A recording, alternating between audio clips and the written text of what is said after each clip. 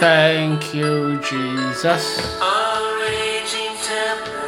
Yes, Lord, only you can steal my soul first again this morning.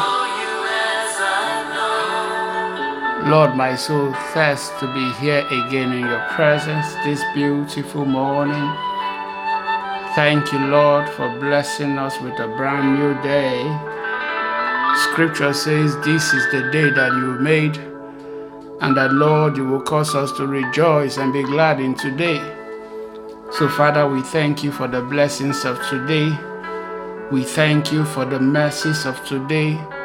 We thank you for your love that is poured out afresh upon us.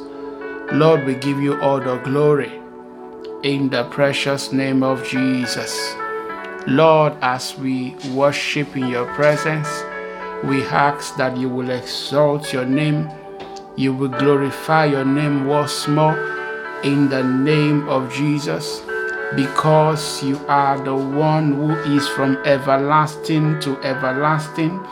We declare that you will glorify your name one more time in the mighty name of Jesus.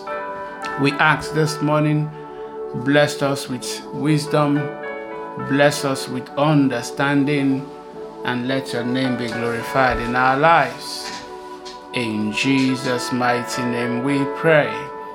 Amen. All right, let me say a big welcome to everyone joining into devotion this morning. I am Murphy Eyenike.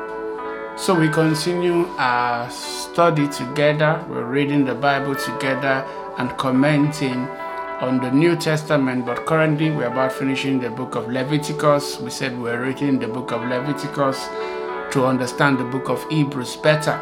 So a big thank you to everyone joining in this morning. God bless you. All right. Yes, the last time we spoke, we were reading the book of Leviticus chapter 26. And today we complete the book of Leviticus and just tie it up to what we expect to see in the book of Hebrews. And then next time we'll speak together again, we'll be reading the book of Hebrews. We stopped on verse 13, Hebrews chapter 26, verse 13. God was speaking here, the Lord was speaking here. He said, I am the Lord your God who brought you out of the land of Egypt so you would no longer be their slaves. I broke the yoke of slavery from your neck so you can walk with your heads held high. Okay, the most important word there is I am the Lord your God, and that had strong implication for the children of Israel. I am the Lord your God was the reason why they acted the way they did, the reason why they did the little things, the reason why they cared for one another, they loved their neighbor. It was because they knew and they loved God. All right, so we continue this morning. Please get your Bibles, Leviticus chapter 26 from verse 14. Remember that we were studying on the blessings of obedience, right? Of obeying God. That was what we had from Leviticus chapter 26 from verse 1 to 13. Now from verse 14, this is the punishment for disobedience. It says, however, if you do not listen to me or obey all these commands, and if you break my covenant by rejecting my decrees, treating my regulations with contempt, and refusing to obey my commands, if you do this, God says, verse 16, I will punish you. I will punish you. I will bring sudden terror upon you, wasting diseases and burning fever that will cause your eyes to fail and your life to ebb away. God was telling them, I will remove myself from the scene. Remember what I'm trying to remember the exact psalm that was asking, O mountain, what caused you to skip like ram what caused the sea to part before the children of Israel. And the psalmist said it was because of the presence of God. Because of the presence of God with the children of Israel, the mountain saw them and moved out of the way. God was telling them here that if you stop obeying my commands, you stop obeying my decrees, I will remove myself. I will remove myself from among you. And when I do that, he said, look, okay, I'll remove myself and that will be the punishment. But you know what will happen? He says sudden terror will come upon you. And I'm sure you can relate to this. You've been in situations where you just knew God was not with me, okay? Or God is not here. You know, for the children of Israel, it was like that. There were many times they went to battle. One time they wanted to fight against a small nation called Ai. And they lost the battle. Why? Because God was not with them. Okay? And of course, in that instant, it was because Achan had disobeyed God. Now, this was not just an individual, and many times the laws God gave them, they were not just for individuals, they were to a whole nation. And so to the entire nation, God says, if you stop obeying my commands and you break my covenants, God says, I will punish you. I will punish you. He said, literally, your lives will ebb away. He says you will plant your crops in vain because your enemies will eat them. You plant your crop. So then they planted their crops and they got a good harvest. Why? Because of the blessings of the Lord. Now here God says, your enemies will come, they will steal everything. 17, I will turn against you and you will be defeated by your enemies. Okay? In other words, God was telling them, me, myself, I will fight against you. Okay? And because I am fighting on your enemy side, not just I just remove myself from the scene, and that's why your enemies now have the advantage. God says, I will become your enemy. I will turn against you and you will be defeated by your enemies. Those who hate you will rule over you. Those who hate you will rule over you, and you will run even when no one is chasing you. It's a curse. It's a curse. 18, and if in spite of all this, in other words, the children of Israel usually could tell when they had sinned against God in the Old Testament, because they just knew that things were turning upside down. Okay? God was no longer with them. I remember the one instance when they were trying to fight against the Philistines, and they rushed into battle and they were defeated. When they came back, they said, hey, what's going on? Something is wrong. Something is wrong. We have done something wrong. And in that instance, they said, go and bring the ark. Instead of them to gather together and repent, no, they said, go and bring the ark, because they thought the presence of the ark we automatically command the presence of God. No, but it was not like that. Even with the ark present, the presence of God did not go with them. Okay? It says, those who hate you will run over you, will rule over you, and you will run even when no one is chasing you. 18, and if in spite of all this you still disobey me, I will punish you 7 times over for your sins. I will break your proud spirits by making the skies as unyielding as iron and the earth as hard as bronze. All your works will be for nothing, for your land will yield no crops and your trees will bear no fruit. They were working hard, they wouldn't get anything. Why? Because God was against them. God was telling them.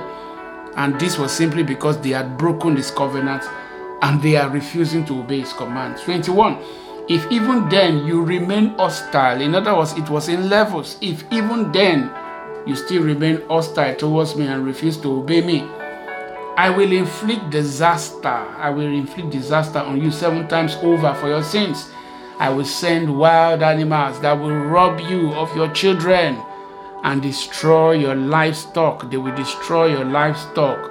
Your numbers will dwindle and your roads will be deserted. Okay, so when you are reading some of these things, when you read the book of Judges, just a little bit after the children of Israel came out of the wilderness, you will understand. Okay? Their roads became deserted because they had deserted God.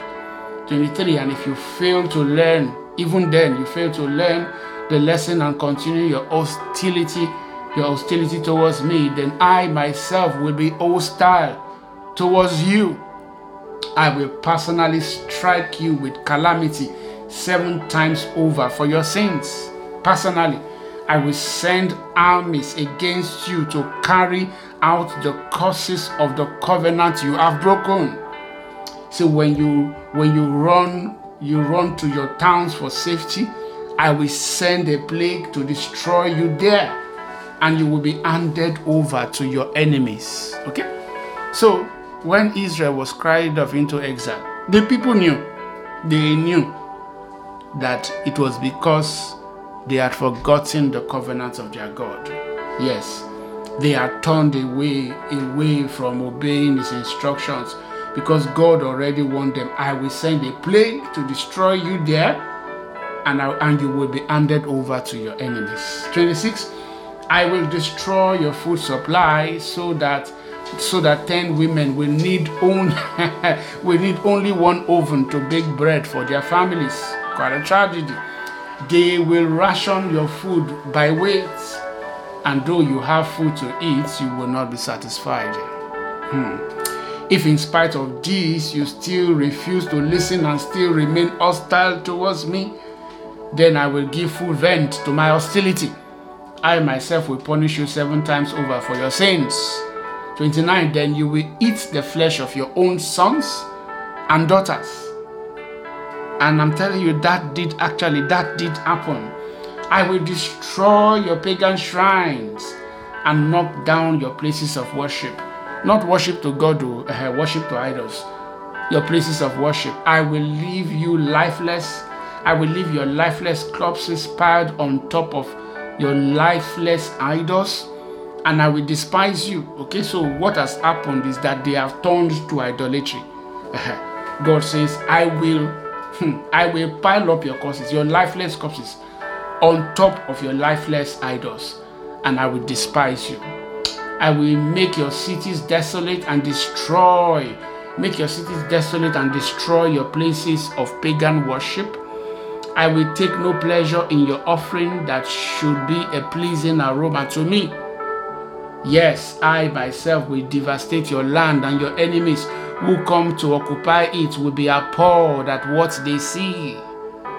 I will scatter you among the nations and bring out my sword against you. Your land will become desolate and your cities will lie in ruins. See, then at last the land will enjoy its neglected Sabbath. I'm telling you, we are reading this in the book of Leviticus. That's exactly what Jeremiah and Daniel will eventually have to be addressing by the time the children of Israel are carried off into exile. He said, because then at last the land will enjoy its neglected Sabbath years, as it lies desolate while you are in exile in the land of your enemies. Since then the land will finally rest and enjoy the Sabbath it missed. Because you have rejected the laws of God. Okay, 35, as long as the land lies in ruins, it will enjoy the rest you never allowed it to take every 7th year while you lived on it. And for those, 36, for those of you who survive, I will demoralize you in the land of your enemies. You will live in such fear that the sound of a leaf driven by the wind will send you fleeing. You will run as though fleeing from a sword, and you will fall even when no one pursues you.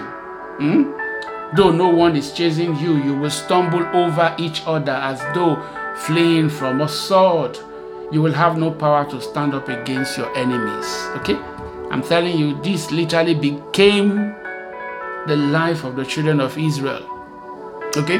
Right from the Assyrians and then the Babylonians, and after the Babylonians, you have the Persians, and then eventually you have the Romans, and then you have the Ottoman Empire, and then you have the British Empire. Okay, this became the lot. Eventually, of course, you will have the European Union then became strong. The United Nations came into being. Okay, we've moved right Right from then, imagine the history until up till now, the nation of Israel has not been restored from when they turned against God. Okay? You will die among the foreign. He says you will have no power to stand up against them. 38, you will die among the foreign nations and be devoured in the land of your enemies. Those of you who survive will waste away in your enemies' land because of their sins and the sins of their ancestors. Says, but at last my people will confess their sins. At last they will confess their sins and the sins of their ancestors for betraying me and for being hostile towards me. That's exactly what Daniel then eventually did. Okay? When I have turned their hostility in, literally, God was predicting and telling them what was going to happen tomorrow. When I have turned their hostility back on them and brought them to the land of their enemies, then at last their stubborn hearts will be humbled and they will pay for their sins. Then I will remember my covenant with Jacob and my covenant with Isaac and my covenant with Abraham. And I will remember the land, for the land must be abandoned to enjoy its years of Sabbath rest as it lies deserted. At last the people will pay for their sins, for they have continually rejected my regulations and despised my decrees. But despite all these, I will not utterly reject or despise them while they are in exile in the land of their enemies. I will not cancel my covenant with them by wiping them out, for I am the Lord their God. For their sakes, I will remember my ancient covenant with their ancestors, whom I brought out of the land of Egypt in the sight of all the nations, that I might be their God. I am the Lord. I am the Lord. Verse 46.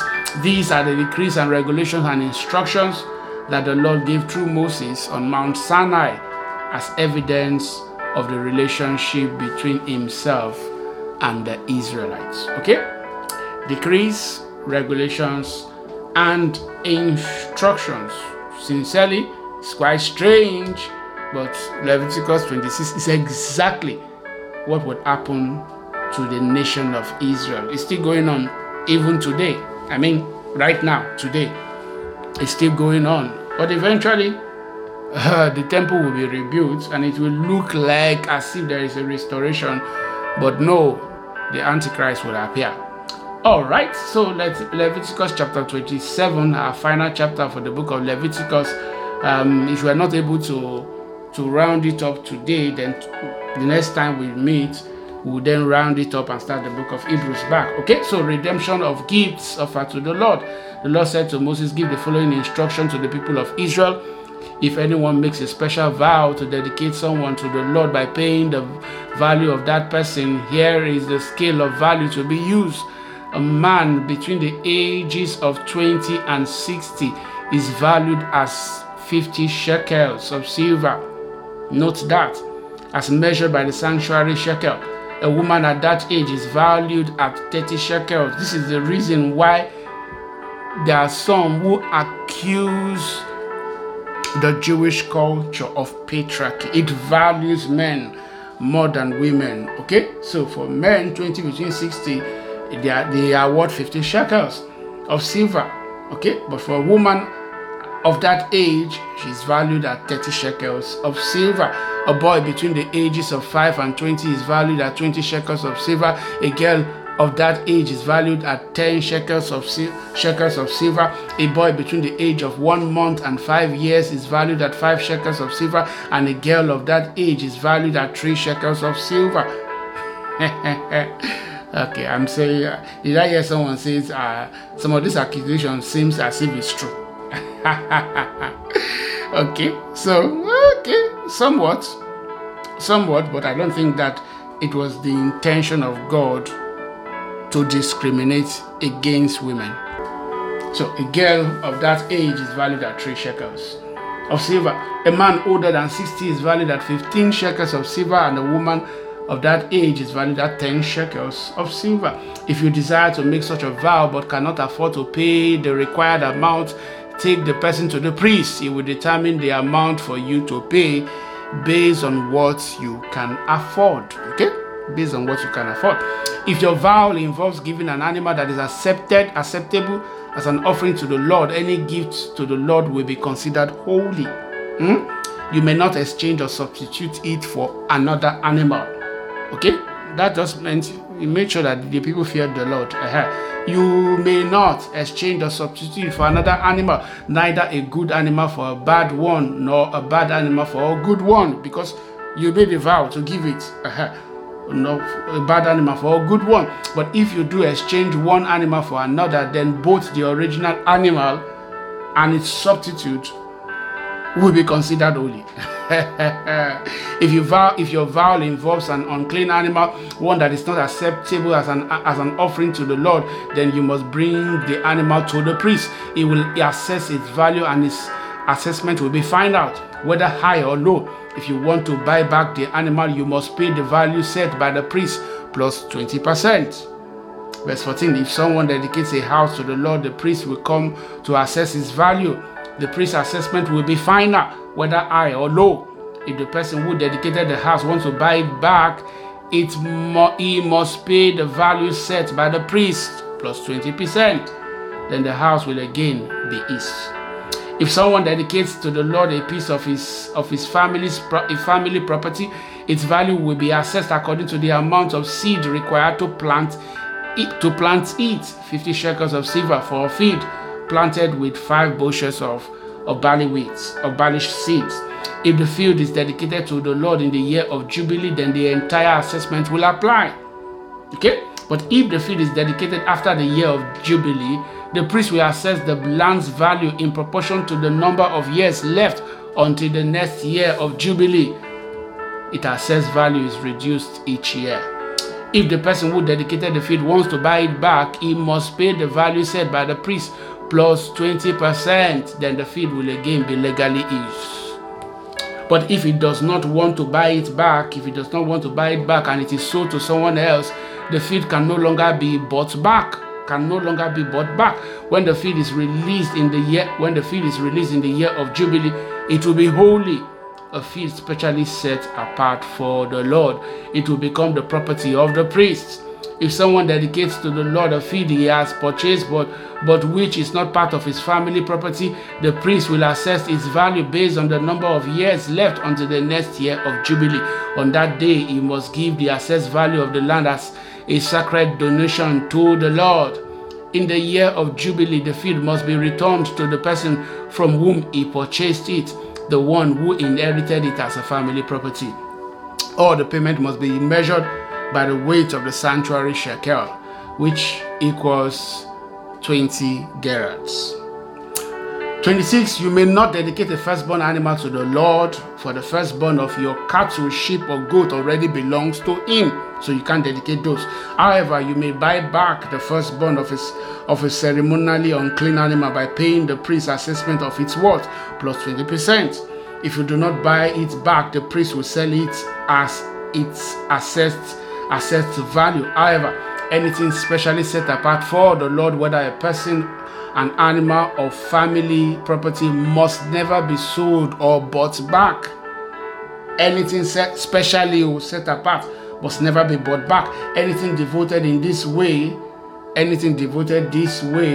has been set apart as holy, and it belongs to the Lord. No person specially set apart for destruction may be bought back.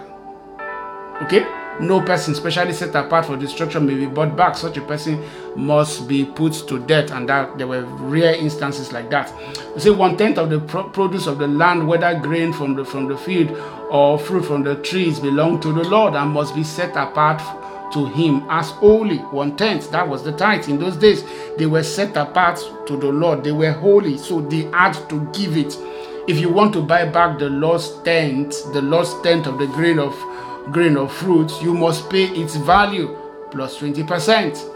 Cut off every 10th animal from your herd and flock and set them apart for the Lord as holy.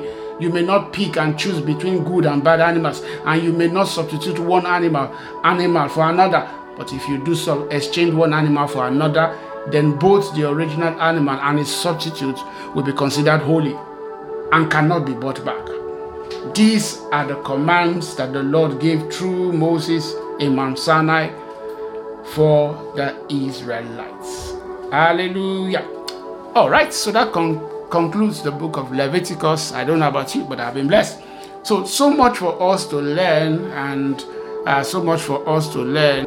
But very importantly, we pay attention. We pay attention to what the book of Leviticus has taught us. So God instituted a system of worship for the nation of Israel. And that system was a shadow. It was a shadow of the real thing that was still going to come. That shadow that Leviticus was portraying is Christ. Okay? So everything you saw in terms of the high priest, everything you saw in terms of the tabernacle, eventually you will have the temple and the sacrifices that were brought to the temple, the blood that was offered and that was splashed, on the altar to atone for the sins of the people. Everything you saw in terms of their vows and how they had to obey God's instruction, they had to keep his laws, they had to keep his covenants. All of that was pointing to the real thing. It was just a shadow. And so as we come into the New Testament and as we begin to read the book of Hebrews, next time we stay together, hopefully tomorrow or next, I want you to see it from that light. So when we talk about the high priest now, we're not talking about Aaron, we're talking about Christ. When we talk about the sacrifice, we are not talking about the blood of animals anymore. We're talking about the blood of Christ himself, the sinless Son of God. When we talk about the altar, our very lives are the altar. Hallelujah. I don't know about you, but I'm telling you, you will see the book of Hebrews in a different light. Lord, we say thank you. Bless us today as we go, and let your name be glorified in our lives once more. In Jesus' mighty name we pray. Amen. All right. Thank you so much for listening today. God bless you. Enjoy your day.